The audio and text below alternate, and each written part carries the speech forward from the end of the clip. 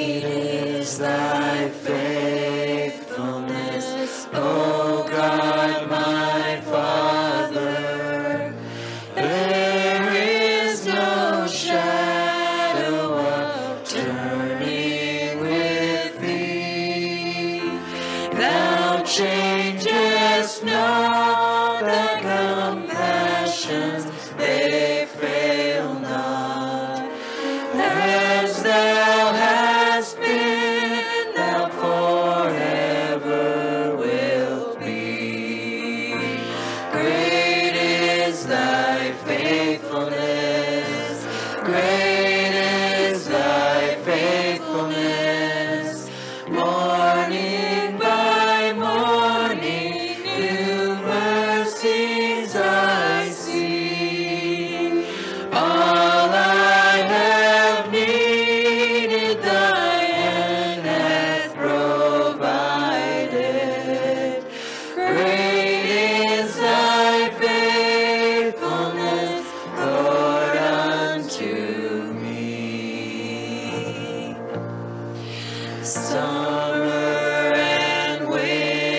winter and springtime and harvest. Sun, moon, and stars in their courses above join with all nature in manifold witness to thy great faithfulness, mercy, and love. Great is thy faithfulness, great is thy faithfulness. Morning by morning, new mercies I see. All I have needed, thy hand hath provided. Great is thy faithfulness, Lord, unto me.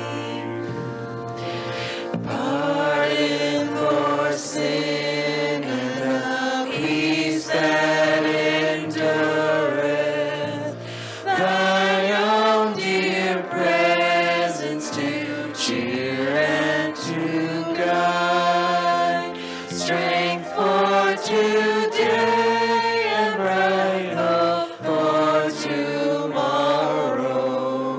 Blessings all mine with 10,000 beside.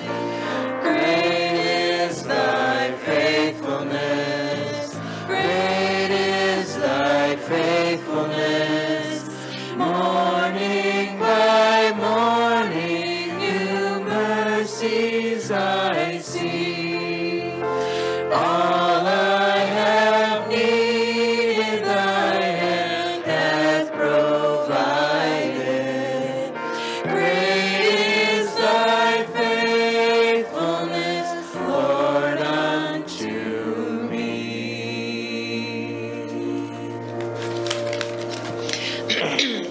While picking out our songs this week, it was a bit tricky, but I decided the sermon is going to be about God's miracles and the miracle of pointing us back to salvation. But in amongst that, and always ever in springtime, I feel like singing "Great is Thy Faithfulness," and I feel like singing "Creation Sings the Father's Song." And in my Facebook feed, it popped up that last year at the same time, we sang "Creation Sings the Father's Song." So it's just a beautiful song, a reminder of how Jesus came into the world as a second Adam, and he saved our race. And to me, that's the greatest miracle of all.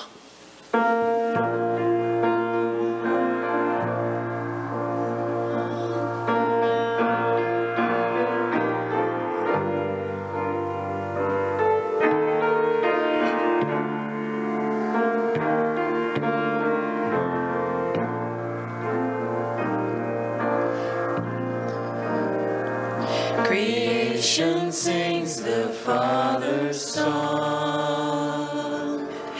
He calls the sun to wake the dawn and run the course of day till evening falls in crimson rays.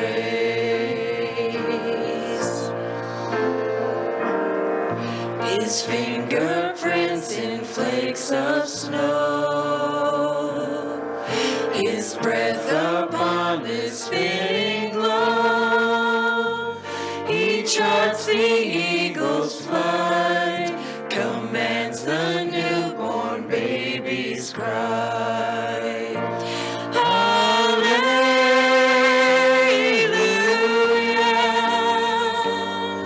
let all creation stand and sing. Hallelujah,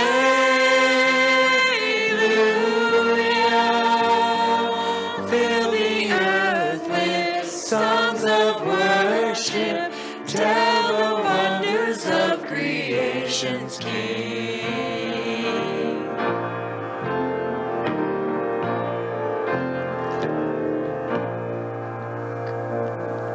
Creation gazed upon his face, the ageless one down in time's embrace, unveiled the Father's plan to reconciling God and man. A second Adam walked the earth, whose blameless life would break the curse, whose death would set us free to live with Him eternally. Hallelujah,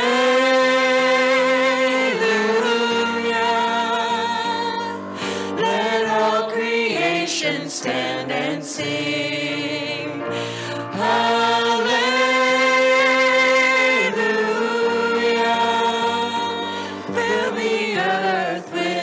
Songs of worship tell the wonders of creation's King.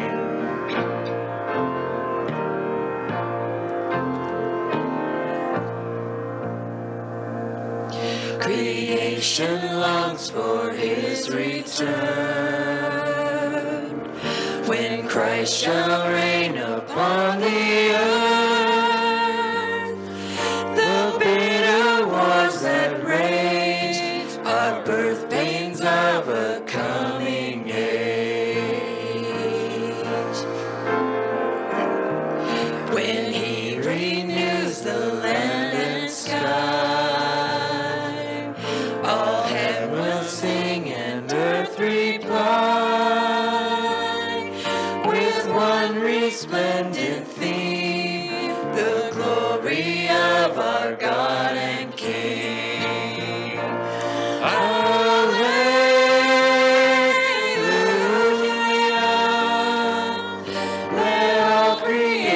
Stand and sing. Hallelujah.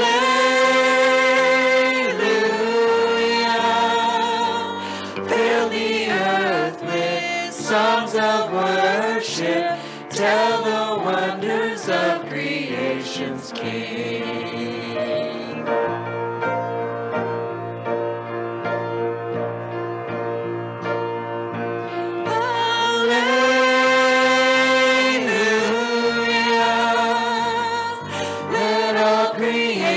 Stand and sing. Hallelujah.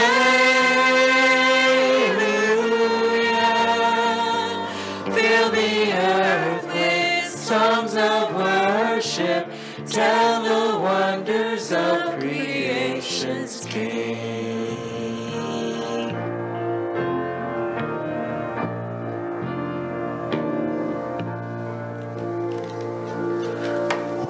Thank you for your singing.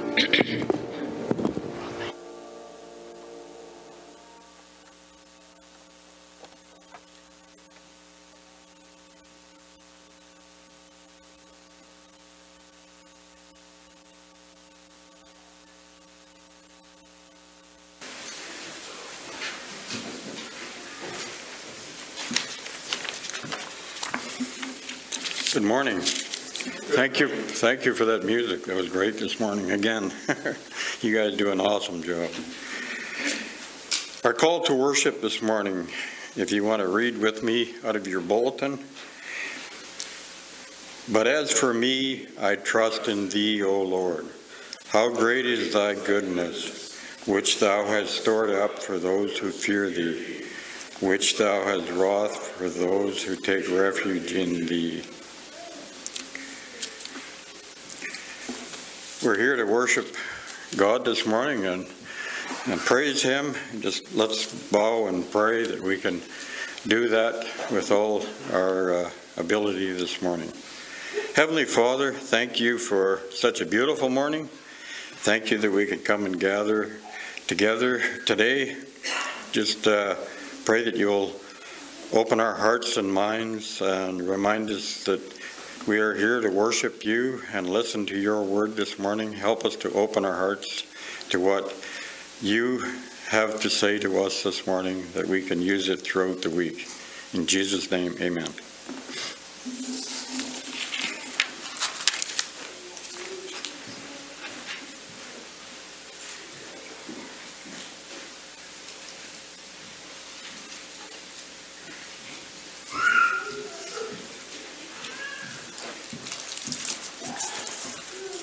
So scripture reading this morning is in Acts 9:32 to 43, I think it is.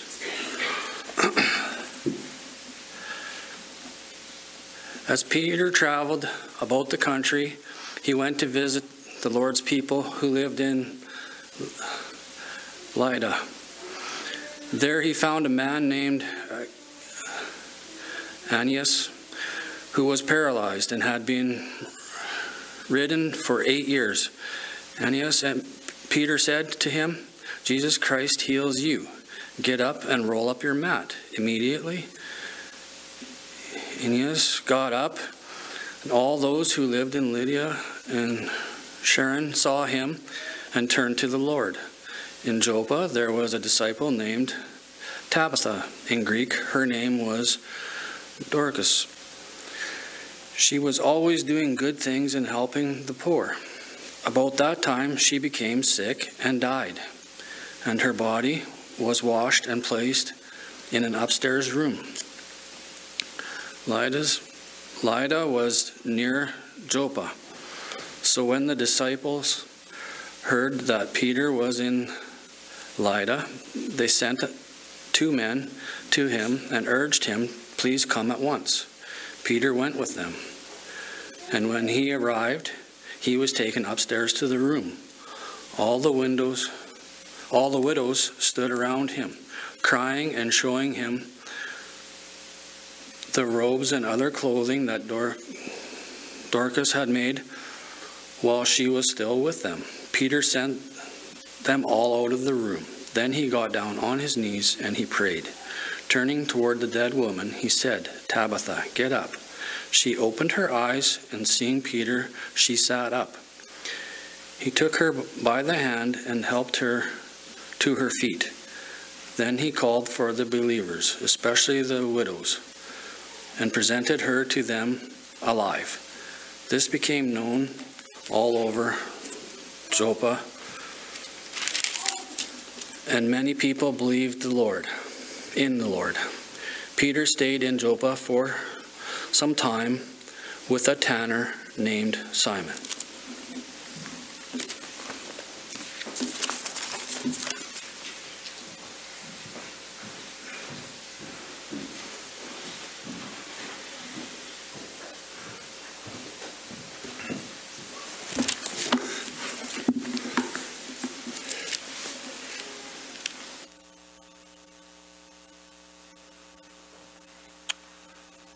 Thanks, Keith, for reading that passage, and thank you, music team, as well, for opening our service and beautiful selection of songs this morning. And now, as we look into this passage of scripture that Keith just read, let's just ask God to guide our thoughts. So let's pray. Lord God, we want to thank you for your word to us. And thank you, Lord, that we can have it in our language, that we can have it in front of us and readily available, and we can just hear what it is you're saying to us. And Lord, as we look at this particular passage this morning in the Bible, I really want to pray that you would take your word, which you have given to us, and put in there for a reason. You would just take it and use it to speak to our hearts and help us, Lord, to understand what it is you're saying. Help me, Lord, just to be so in tune with you that it would be actually you speaking this morning. And Lord, we just give the service to you and ask you to feed us and bless us from your word and from this service together. In Jesus' name, amen. A young boy came home from Sunday school, and his mother asked him what he had learned that day.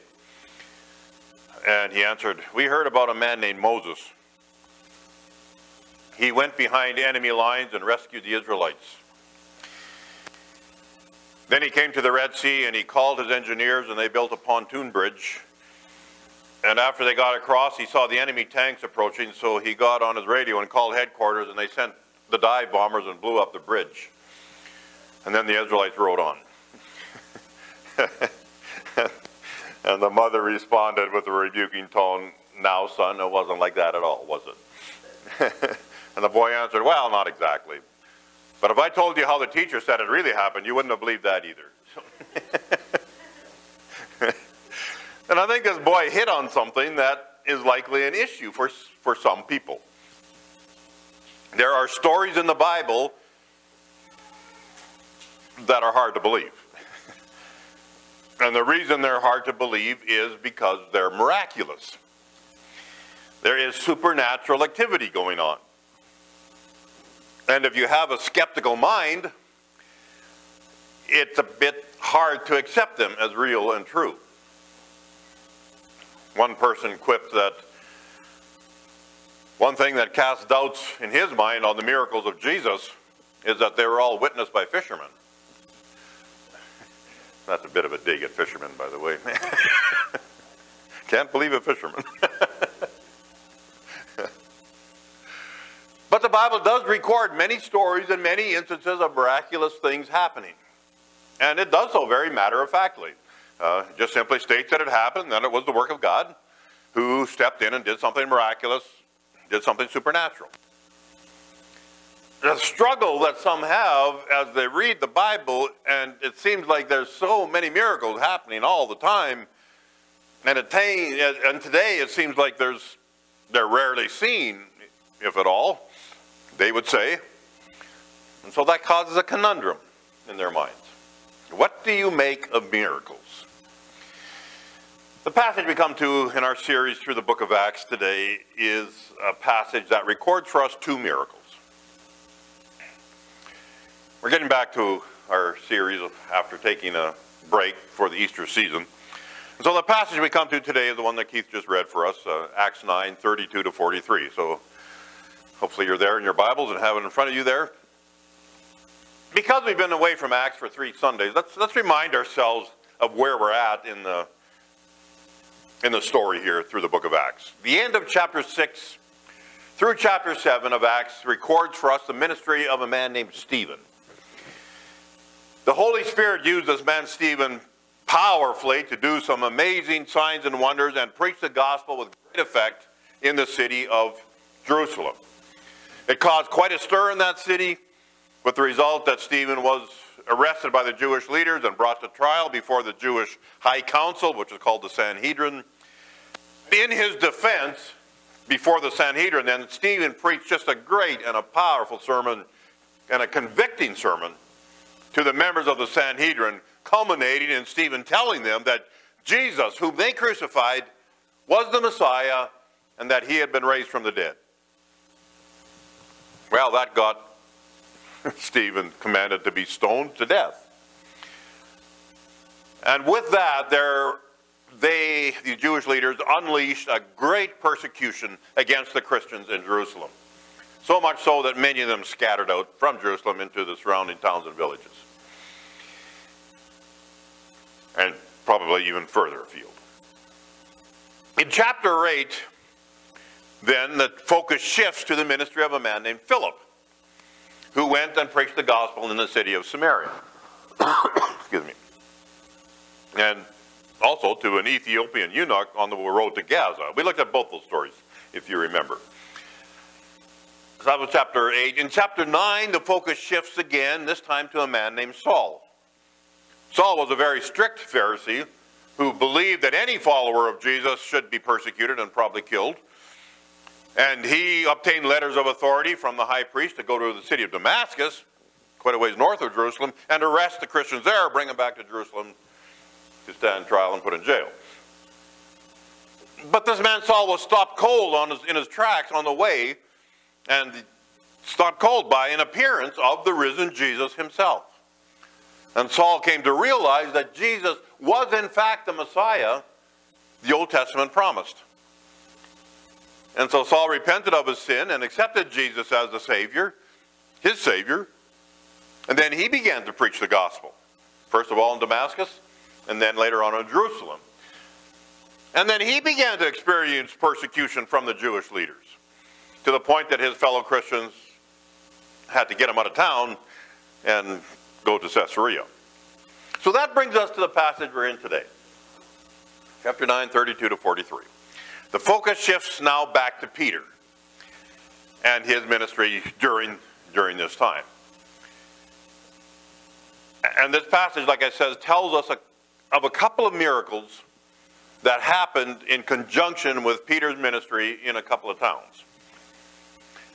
Now, I'm going to say right up front here, that I struggled a bit with this passage, in the sense of coming to an understanding of what the message is in this passage for us. What is the message for us in this passage? The emphasis in this passage seems to be on these two miracles and the effect of those miracles. That's what these verses are about.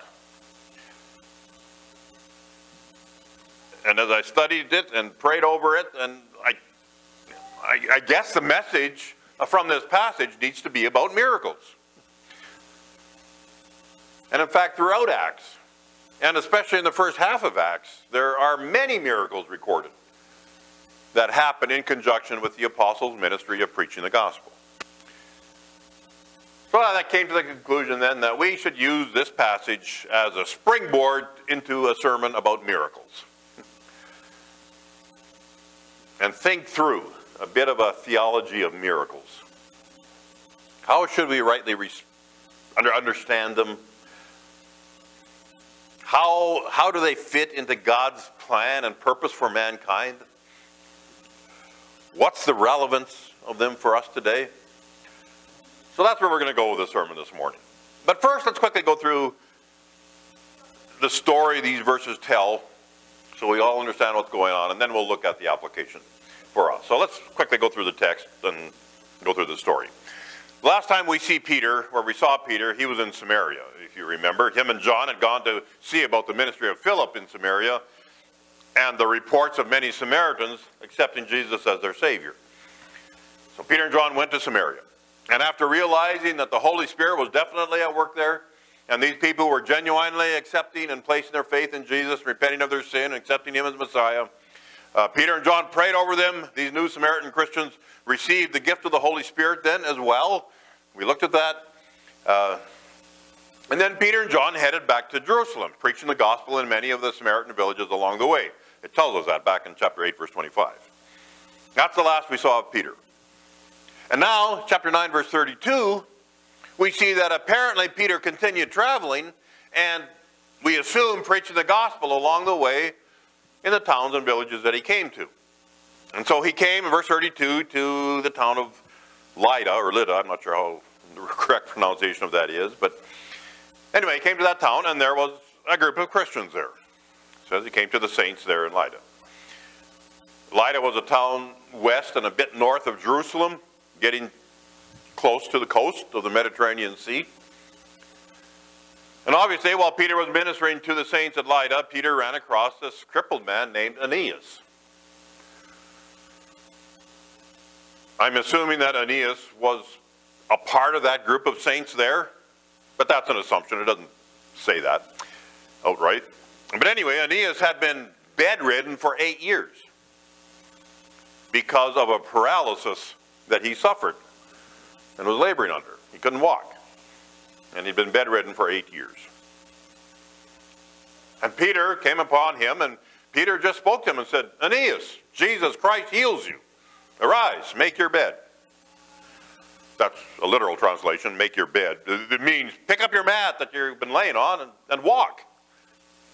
It's kind of the meaning there. And that's what happened. Aeneas arose and he walked. He was healed.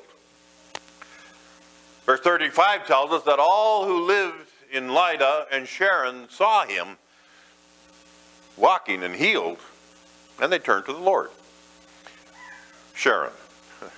Sharon is the coastal plain along the coast of the Mediterranean Sea. It's called the plain of Sharon. So this is saying that this miracle was seen and known to the people of Lydda and also to those living around Lydda in this coastal plain called Sharon. And it is significant that the result of this miracle was that the people who saw it and then saw this paralyzed Aeneas walking around perfectly healed,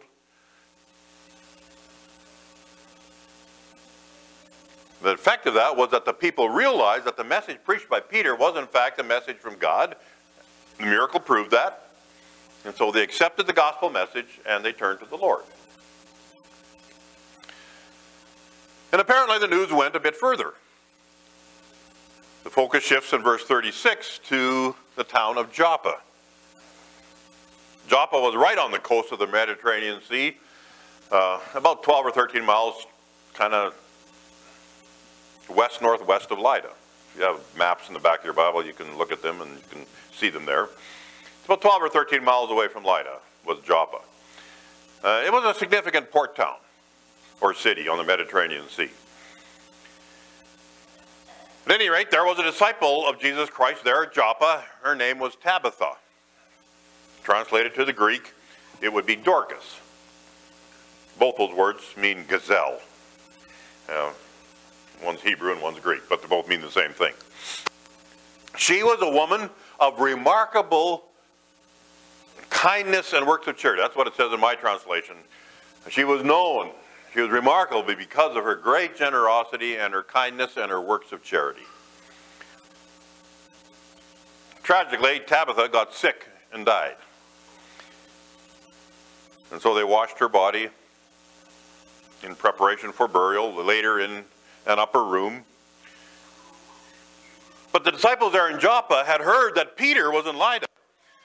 And so obviously the miracle of the healing of this paralyzed guy at Lydda became known in Joppa as well. And so these grief-stricken disciples there at Joppa sent a couple of men, to go get Peter over at Lydda. And at their urging, it seems, now the impression I get when I read that, it seems like they were quite insistent. At their urging, Peter went with these men over to Joppa. And when he got to the house where they had laid Tabitha in the upper room, and where the disciples were obviously still there, mourning and grieving and weeping over her death, they brought Peter to the upper room where Tabitha's body was laid. The widows were there. They were weeping. They were showing Peter all the tunics and garments that she had made and in her kindness had given to them. Seems likely to me that these widows, who were likely people that were in need of some help, that they were the recipients of Tabitha's kindness and generosity. Maybe they were even wearing the clothes that she had made. Well, Peter then asked them all to leave the room, and then he knelt down and prayed. And after he prayed, he turned to the body and said, "Tabitha, arise." Tabitha opened her eyes. When she saw Peter, she sat up in her bed. Peter gave her his hand, helped her stand up. And then he called the others back into the room and presented Tabitha to them alive.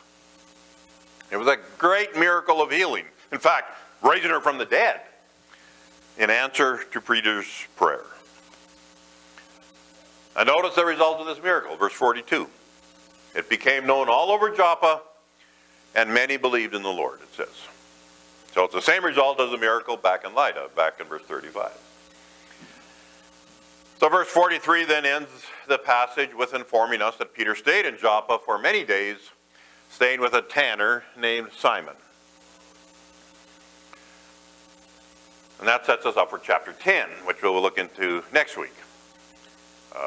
Just to note here, it's interesting that Peter stayed with a tanner. I'm sure Simon the tanner was a good Christian man, but he was in the business of tanning hides. And as such, he would have been in constant contact with dead animals. He and his house would have been considered unclean by any good Jew. So it's interesting that Peter stayed there. Maybe Peter's starting to relax a bit in his strict adherence to the ritualistic laws of the Old Testament. At any rate, that all sets us up for chapter 10, which we'll look at next week, which is a very interesting and very actually pivotal chapter in the book of Acts. So that's coming next week. That's your teaser to come back to church again next week. So that's the story of this passage. It's about two significant miracles that took place through the Apostle Peter and the effect those miracles had on the people. That being that many turned to Jesus as their Savior because of them. That's the emphasis of these verses. So what can we learn about miracles from this? And that's kind of what I want to look at. We need to understand the truth about the miracles that God performs. And to look at the implications that come out of this passage will help us understand better the truth about miracles. Now, just a few disclaimers before we go any further. This sermon will not by any means be an exhaustive study on the theology of miracles. It's not going to be that. That would take 10 sermons, or 12, or 15, or whatever. But as we look at the implications that come out of this passage, we will use these implications as kind of a springboard to go beyond this passage a little bit and look at the broader picture or the broader teaching on miracles in the Bible. But I will say up front, I'm going to leave much unsaid because we just don't have the time to look at everything. We'll just focus on some basic truths that we need to know to correctly understand miracles. So the first implication coming out of this passage that I'm going to look at and talk about is that, number one, God alone does miracles. God alone does miracles. In verse 34, when the healing of the paralytic took place, notice that Peter says, Jesus Christ heals you. So Peter didn't heal this guy. Jesus healed this guy. In regards to Tabitha, or Dorcas, verse 40, we see much the same thing. Peter didn't say it outright, but I think it's obvious. Peter knelt down and prayed, and then he told Tabitha to arise. So it shows that it was God who raised her from the dead, not Peter. God, in answer to Peter's prayer, healed Tabitha. But it was God who did the miracle. In both cases, Peter was the person God used to perform the miracle, but it was in fact God who performed the miracle through his servant Peter. And this is a truth that remains consistent throughout the scriptures. God alone does those miracles that bring glory to him and advances his kingdom. He's the only one who can. Well, I'll just add, Satan can do supernatural things, but those will be for the opposite purpose. And they are always subject to God's higher power. So and that's another discussion. But my point is, people don't do miracles. God does miracles. God will often work through a person or use a person to do a miracle. And that will be a person of God's choosing for that time and place. But it is God alone who does miracles. Before we go any further, I think we need to understand a couple of things. First of all, what is a miracle? I found that different people have different definitions for that word miracle. What's a miracle? What we're talking about here are those occasions where the usual natural order of the physical world is overridden and something that is otherwise physically impossible happens. For the sake of this sermon, that's what we're talking about. Like this paralyzed man being able instantly to walk, be healed. Like Tabitha or Dorcas, becoming alive again after she was dead. Or we could go on and think about the rest of the miracles we know from the Bible. Jesus walking on the water, feeding 5,000 people with 5 loaves and 2 fish. Those are miracles. So that's the definition of a miracle we're working with in this sermon. Finding a parking spot at Walmart during Christmas season is not a miracle.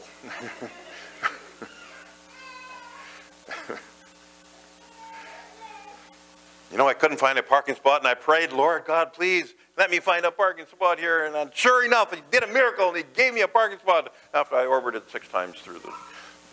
No, that's not a miracle.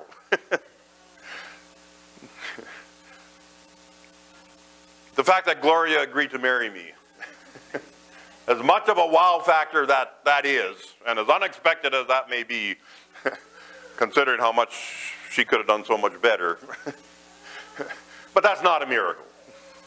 Though many times I've considered it that, but no, that's not a miracle. For the purpose of this sermon, we are talking about those times when something otherwise physically impossible occurs for the purpose of glorifying God and advancing his kingdom. That's the definition of miracle that we're talking about here. And second, because God alone does these miracles, that means that God is sovereign in the working of those miracles. He decides when and where and whom, not us. And as much as we would like to, and as much as some people try to, we cannot force or manipulate or coerce God into doing a miracle. How many times did the Pharisees or someone else try to get Jesus to perform a sign or a wonder for them? If you are the Son of God, show us a sign. And Jesus said, no, I'm not going to show you a sign. I don't do miracles just to be sensational or to dazzle people. And by asking that, Jesus kind of said, it shows that you don't get it. You don't understand what I'm here for. That's kind of my paraphrase, but that's kind of the message Jesus had for the people that always wanted a sign.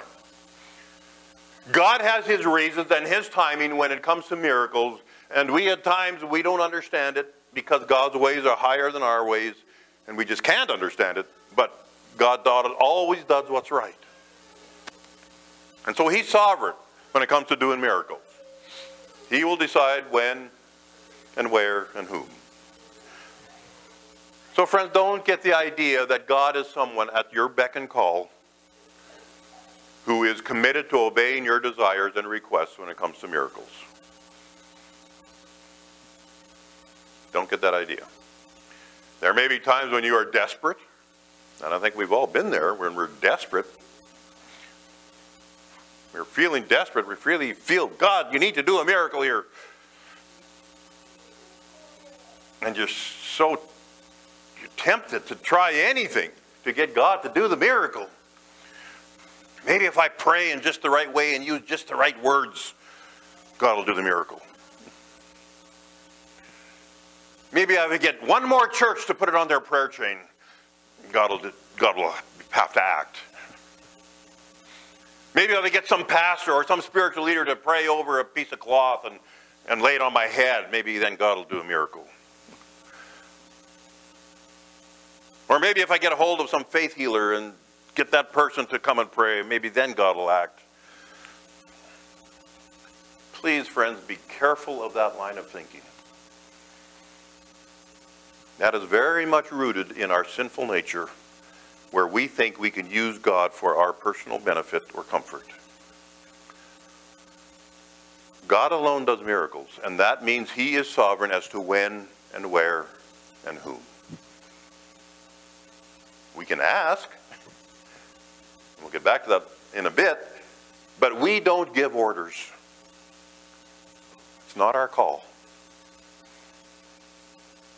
And I know some may ask, well, why in Bible times were there so many miracles that God did and now there are hardly any? What are we doing wrong? And I think that question is based on a bit of a misunderstanding. What are the Bible times?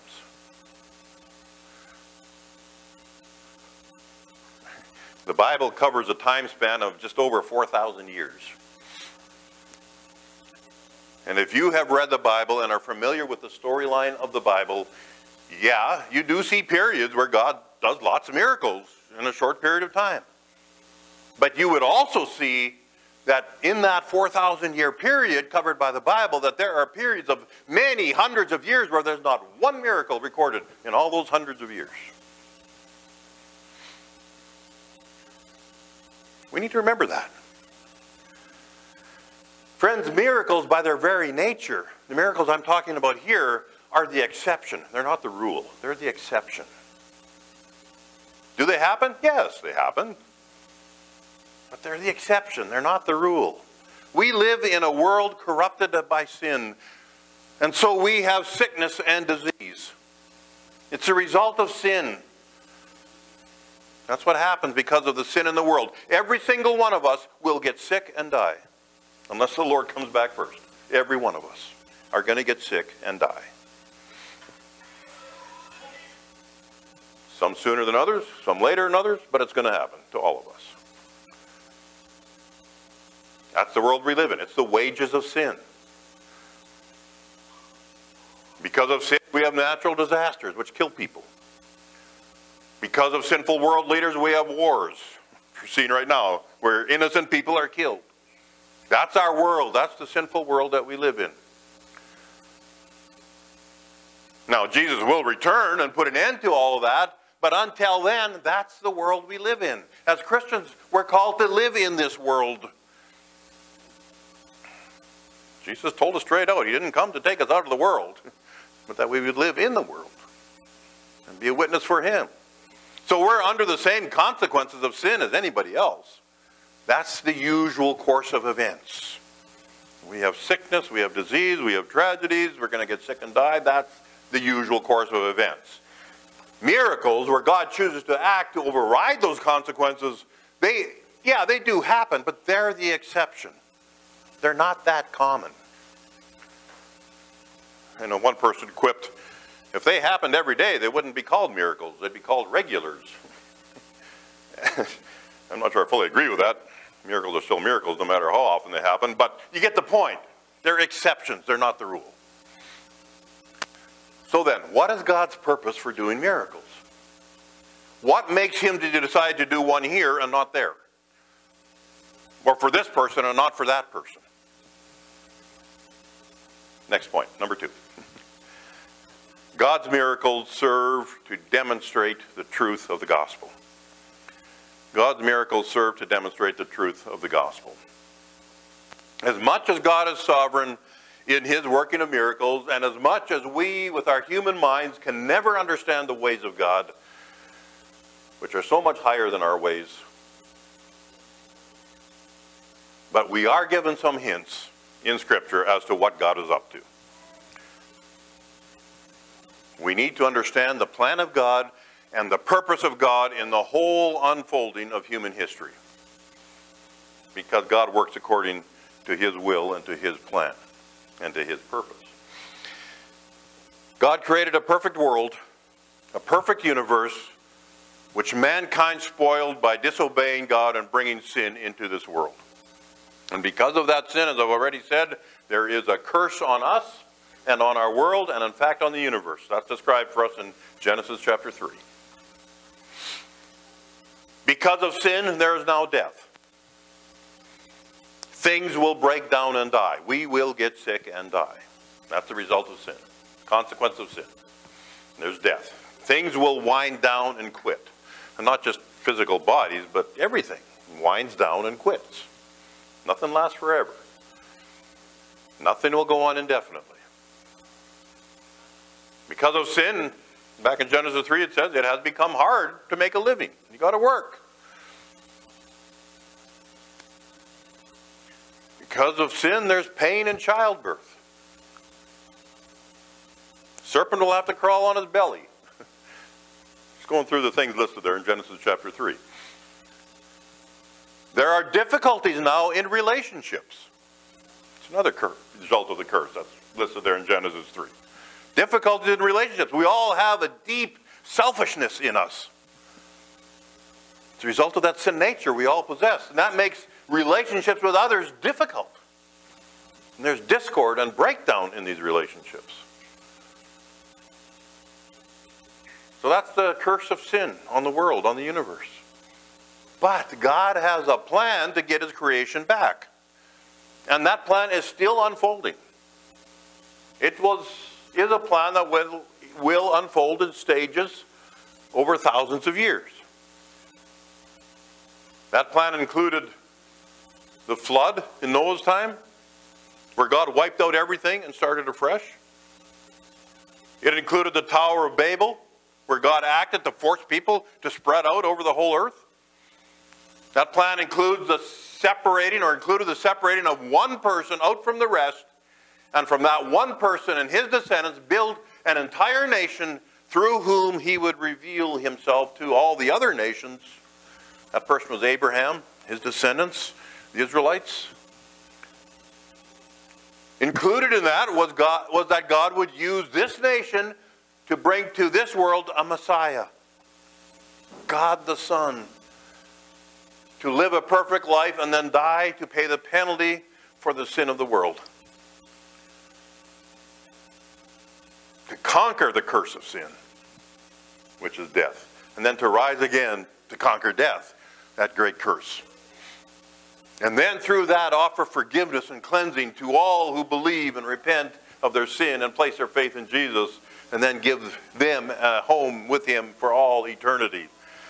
His plan will culminate when Jesus returns and brings it all to an end and creates for us a new heaven and a new earth where we will all live as Christians in eternity in a place of perfect peace and harmony and perfection with our Father and with our Savior.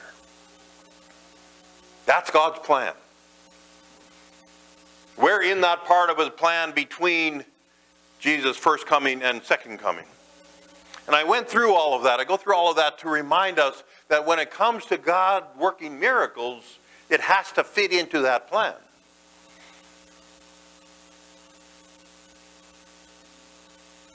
And what we see from Scripture is a bit of a pattern. When God unfolds his plan for the ages, it seems like with each unfolding of a new phase, it comes with a flurry of miracles where God directly intervenes in the affairs of this world and with supernatural activity. And once that phase is established, the miracles kind of wane off. I believe you see that pattern repeated several times in the Bible. For example, you see a lot of miraculous activity at the time of creation, obviously. And then, at the time of the flood. And then again, when Moses led the Israelites out of Egypt and established them as a nation, as his chosen people. A lot of miraculous activity happened then. And then when Jesus came to this earth to bring in and establish the new covenant, a lot of miraculous activity happened then, around the time when Jesus was here. And then in the future, when Jesus returns, there will again be a flurry of supernatural activity from the hand of God. In between times, there are still miracles happening, but they are more of a sprinkling of miracles. That's a pattern I see throughout the Bible. So applicable for us today here, when Jesus came to earth and established the new covenant, it included much miraculous activity. That's when you read the New Testament, you see all the miracles happening. God had told the people through all the prophets for hundreds of years before Jesus came that they will know Messiah when he came by the signs and wonders he would perform. For example, back to Isaiah 35.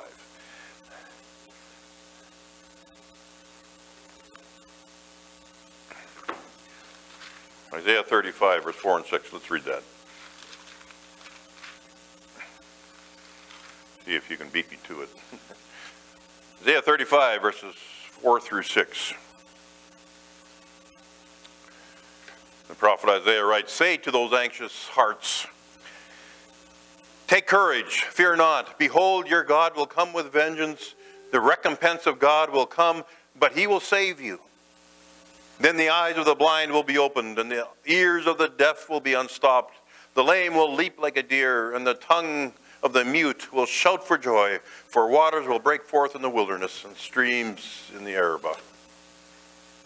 That's one example. An Old Testament prophet saying, Messiah comes, you're going to see these. That's how you'll know Messiah, because of these signs and wonders he'll perform.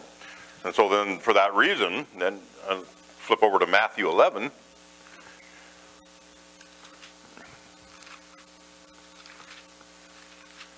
Matthew chapter 11. When John the Baptist asked Jesus through his messengers, "Are you really the Messiah? Are you the one that was promised to come, or should we wait for somebody else?" John the Baptist was in prison at this point, and he had sent his messengers to ask Jesus about that. And what was Jesus' answer? Matthew 11, verse 4 and 5. Jesus answered and said to them, "Go report to John the Baptist what you see and hear. The blind receive sight, and the lame walk, and the lepers are cleansed, and the deaf hear, and the dead are raised up, and the poor have the gospel preached to them. Blessed is he who does not take offense at me." So there's a fulfillment of the prophecy.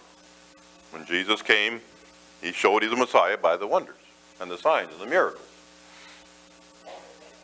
And then Jesus told his apostles, his disciples who became the apostles, that as they spread the gospel after he left, Jesus told them that he would confirm the truth of their message with signs and wonders and miracles as well. So Jesus did say to his apostles, when you go spread the word, I will confirm your message.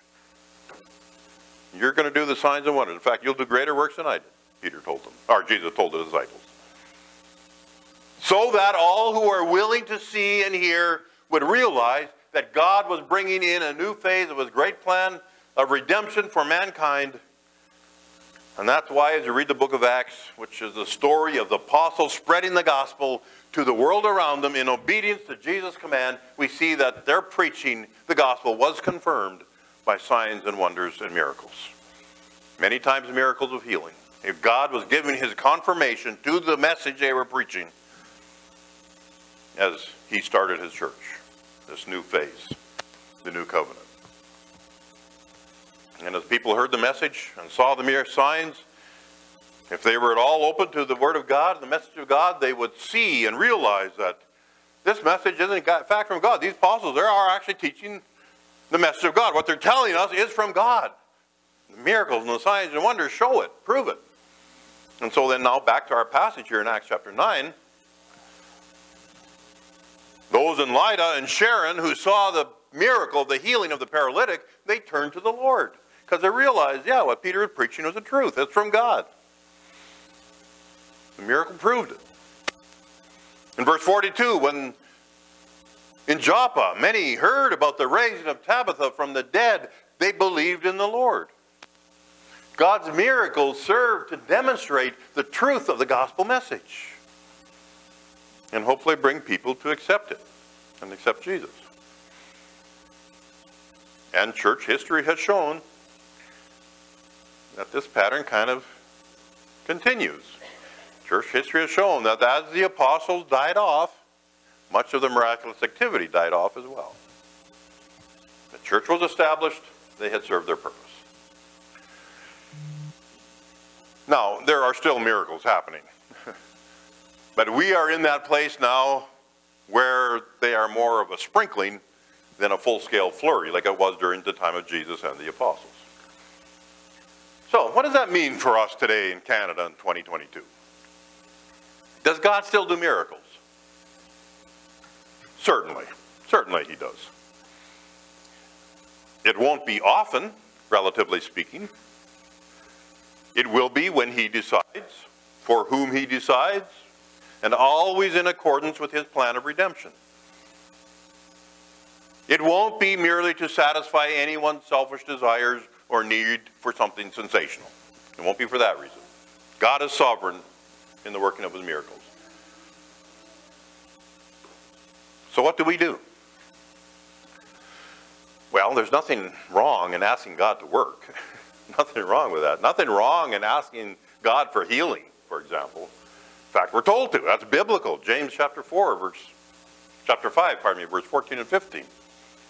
We're given instructions. If anyone's sick, pray. Call for the elders. Come pray over them. We did that for Natasha, by the way. Nothing wrong with asking God to intervene in the situation in a powerful way. We can ask. Nothing wrong with asking. We're encouraged to ask. God tells us, make your request known unto God. That's what Apostle Paul tells us in Philippians. Make your request known to God. But we do so knowing that he alone does the miracle and he is sovereign as to where and when and whom. It isn't something we can force or coerce or manipulate or bring about through anything we do other than we pray with faith. With faith. Faith that God can do the miracle, and faith that he will do the miracle if he chooses, and faith that if he chooses not to, that he will provide all that we need to keep on going without the miracle. But remember, God's miracles serve to demonstrate the truth of the gospel. So therefore, we see from this passage the implications that help us understand better about miracles. The truth about miracles. There, number one, God alone does the miracles, and number two, God's miracles serve to demonstrate the truth of the gospel. Now, I know that this is not exhaustive in any way. There is much more that could be said. Maybe it's raised more questions for you than it's answered. Maybe there are some here who don't quite agree with what I've said. The challenge for all of us is to keep searching the scriptures and come to a better understanding of the truth. The scriptures are our only source of absolute truth that we have. That's where the answers lie, in the scriptures. All we need to know about the miracles of God is taught right here in the Bible. If it isn't there, we don't need to know it. And let's all, as Christians, go on living by faith in our God, even in areas where we don't understand. And there will be areas in this discussion that we don't understand. There will be things that don't make sense in our heads. We're dealing with God. God's ways are higher than our ways, far above us. We will never be able to understand the mind of God, obviously. So we go by faith that God is doing what is right, because we know He will.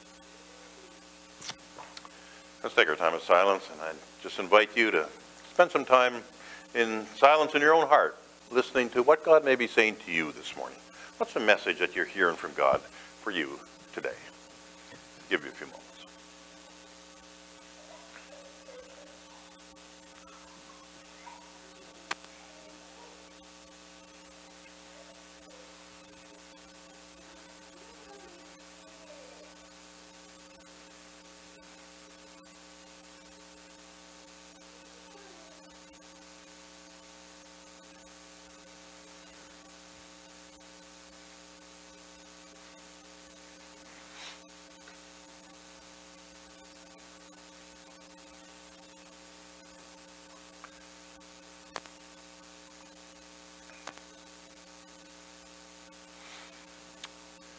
Amen. Music team.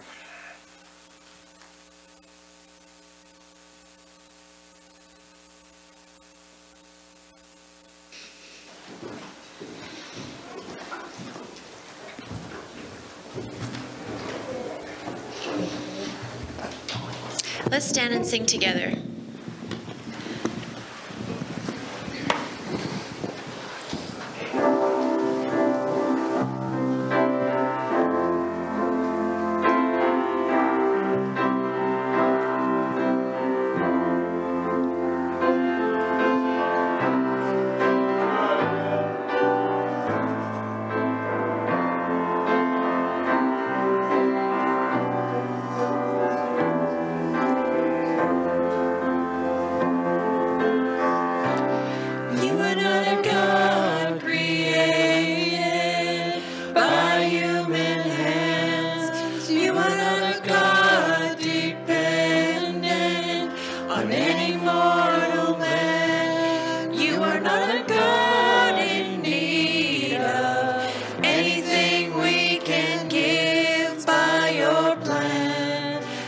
Just the way it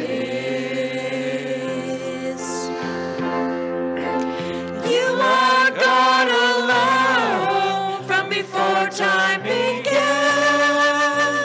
You are on your throne. You are God alone. And right now, in the good times and bad, you are on your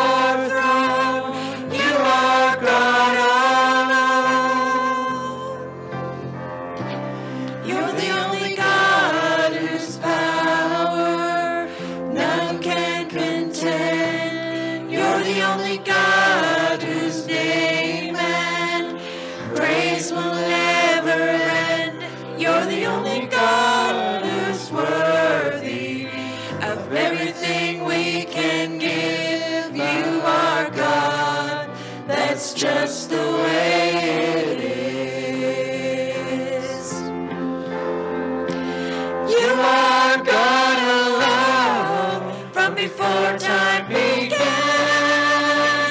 You are on your throne. You are God alone. And right now,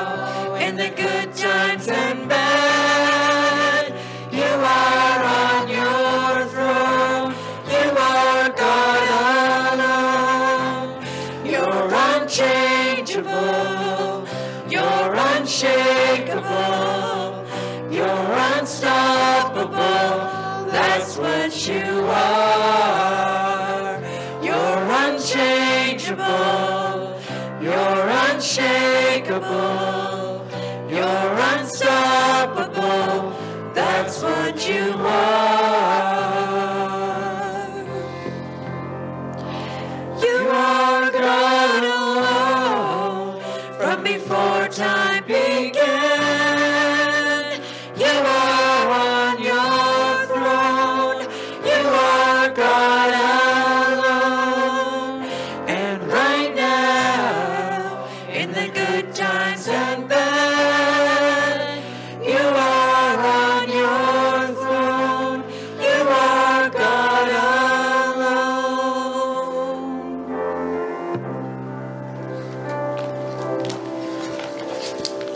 My thought process between that one and this next one was actually the man who waited 9 years to be able to walk, to be healed. So that one is God is God alone. He'll do it when he wants to.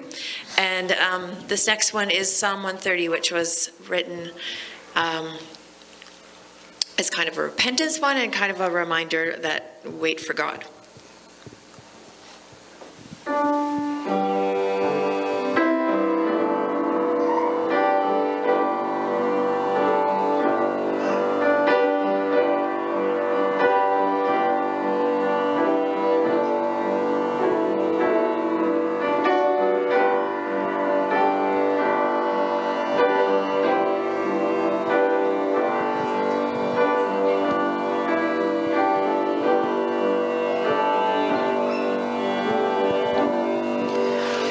Lord, from the depths I call to you. Lord, hear me from on high and give attention to my voice when I for mercy cry. Lord, in the presence who can stand? If you a sin record, but yet forgiveness is with you, that we may fear you more.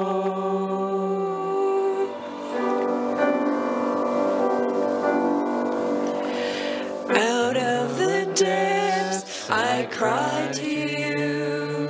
In darkness places I will call.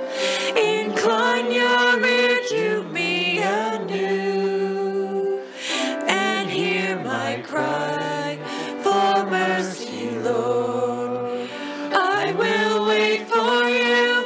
I will wait for you on your word. I will rely. I will wait for you. Surely wait for you till my soul is satisfied. Were you to count my sinful ways, how could I come before your throne? Yet full forgiveness meets my gaze. I stand redeemed from grace alone. I will wait for you. I will wait for you on your word. I will rely. I will wait for you. Surely wait for you till my soul is satisfied. So put your hope in God alone. Take courage in his power to save. Completely and forever won by Christ emerging from the grave. I will wait for you. I will wait for you through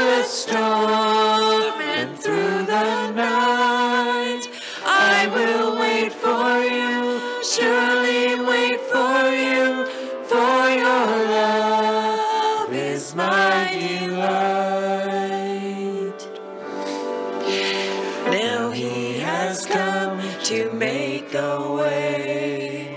And God himself has paid the price, that all who trust in him today find healing in his sacrifice. I will wait for you, I will wait for you through the storm and through the night.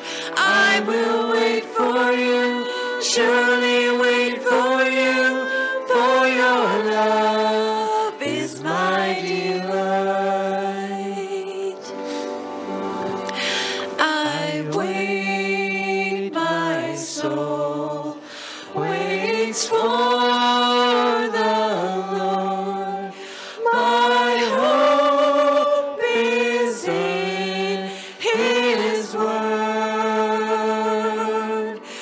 More than the watchman waits for dawn, my soul waits for the Lord.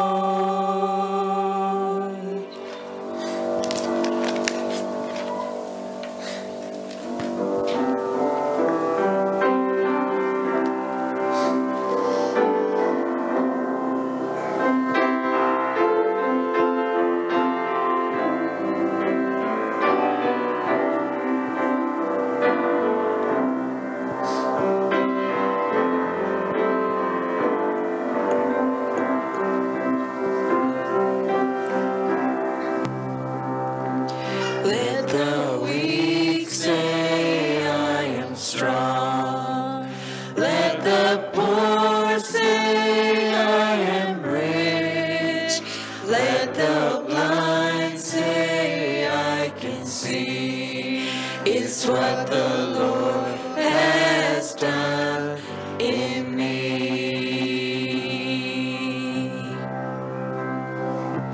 Let the weak say I am strong. Let the poor say I am rich. Let the blind say I can see. It's what the Lord has done in me.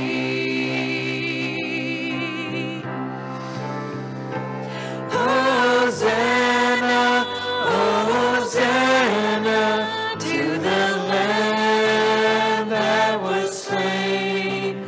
Hosanna, Hosanna, Jesus died and rose again.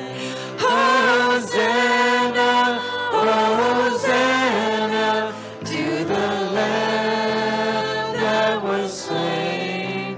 Hosanna, Hosanna, Jesus died and rose again. Into the river I will wade. There my sins are washed away.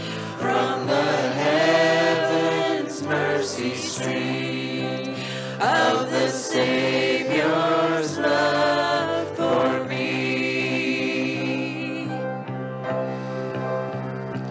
I will rise from waters deep into the saving arms of God. I will sing salvation songs. Jesus Christ has set me free. Hosanna, Hosanna to the Lamb that was slain. Hosanna, Hosanna, Jesus died and rose again. Hosanna, Hosanna.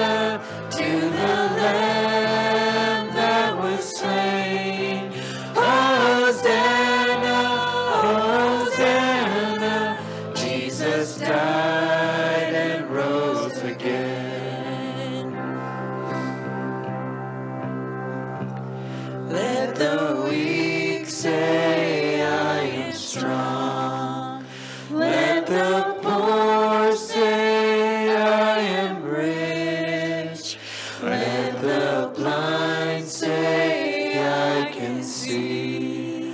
It's what the Lord has done in me. Thank you for your singing.